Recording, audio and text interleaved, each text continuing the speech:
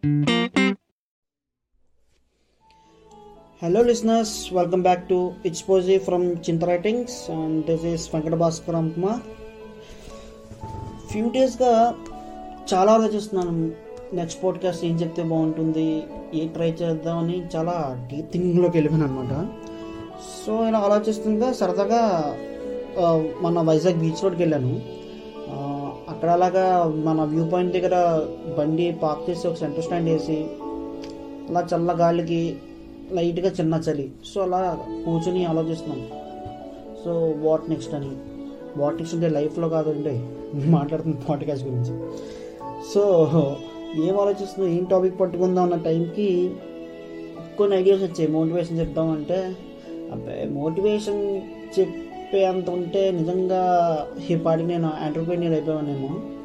కొన్ని subject related ఏమైనా మనం ఎంబీఏ చేసాం కాబట్టి finance or marketing or market shares investments అంత సబ్జెక్ట్ ఉంటుంటే నేను ఇంకో పెద్ద మనిషిలో జాబ్ కొట్టేవానేమో మేబీ.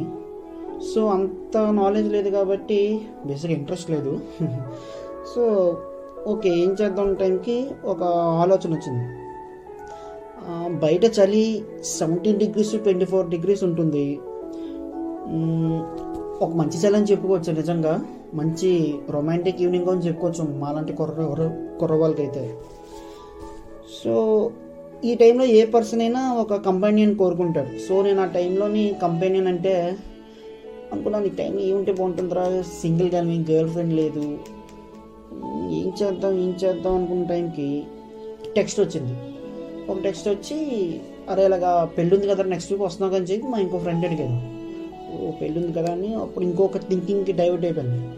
అంటే ఏంట్రై పెళ్ళిళ్ళు చేసేసుకుంటున్నారు ఇంత త్వరగా, అంటే త్వరగా అంటే కరెక్టేజే, బట్ కొంచెం మనకు త్వరగా అనిపిస్తుంది బేసిక్గా ఆ టైంలో ఉన్నప్పుడు.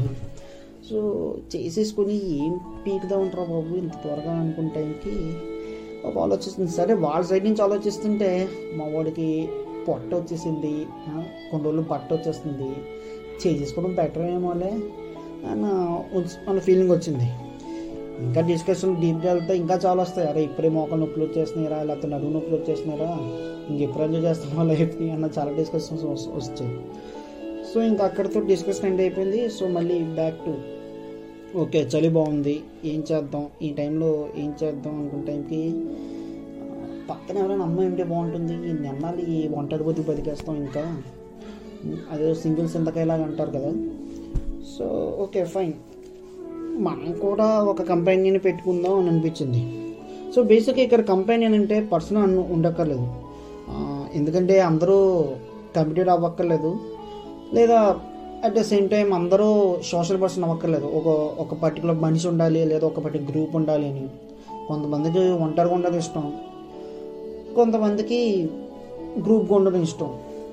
సో నాకు ఆ టైంలో గ్రూప్గా ఉండే ఇంట్రెస్ట్ లేదు, అట్ ద సేమ్ టైం ఒక అమ్మాయితో ఉండే ఛాన్స్ లేదు బేసిక్గా.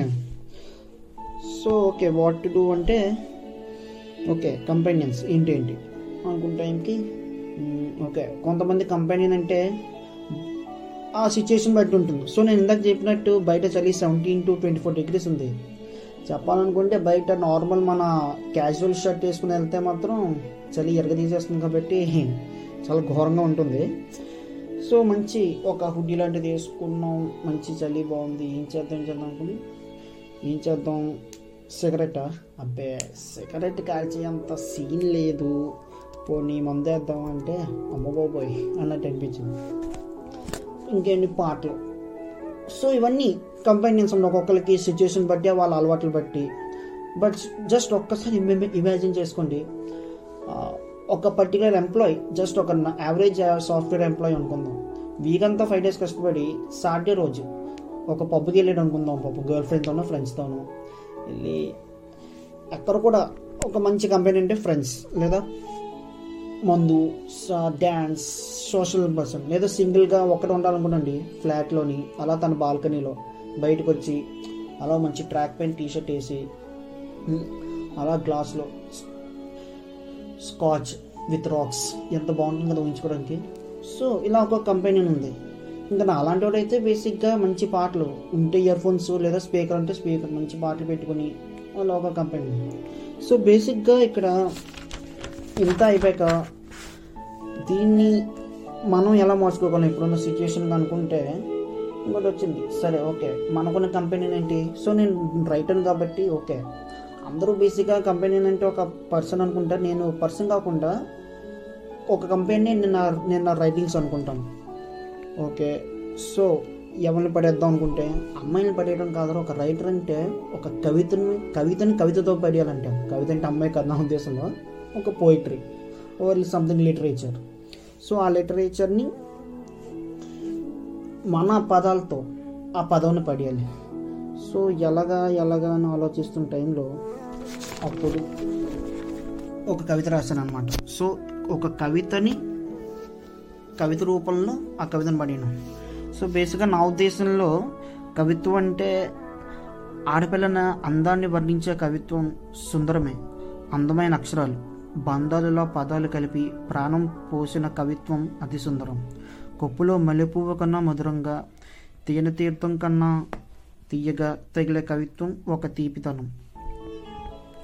ఆకాశ జాబిలిని అందంగా అందించే కవిత్వం ఒక కమనీయం.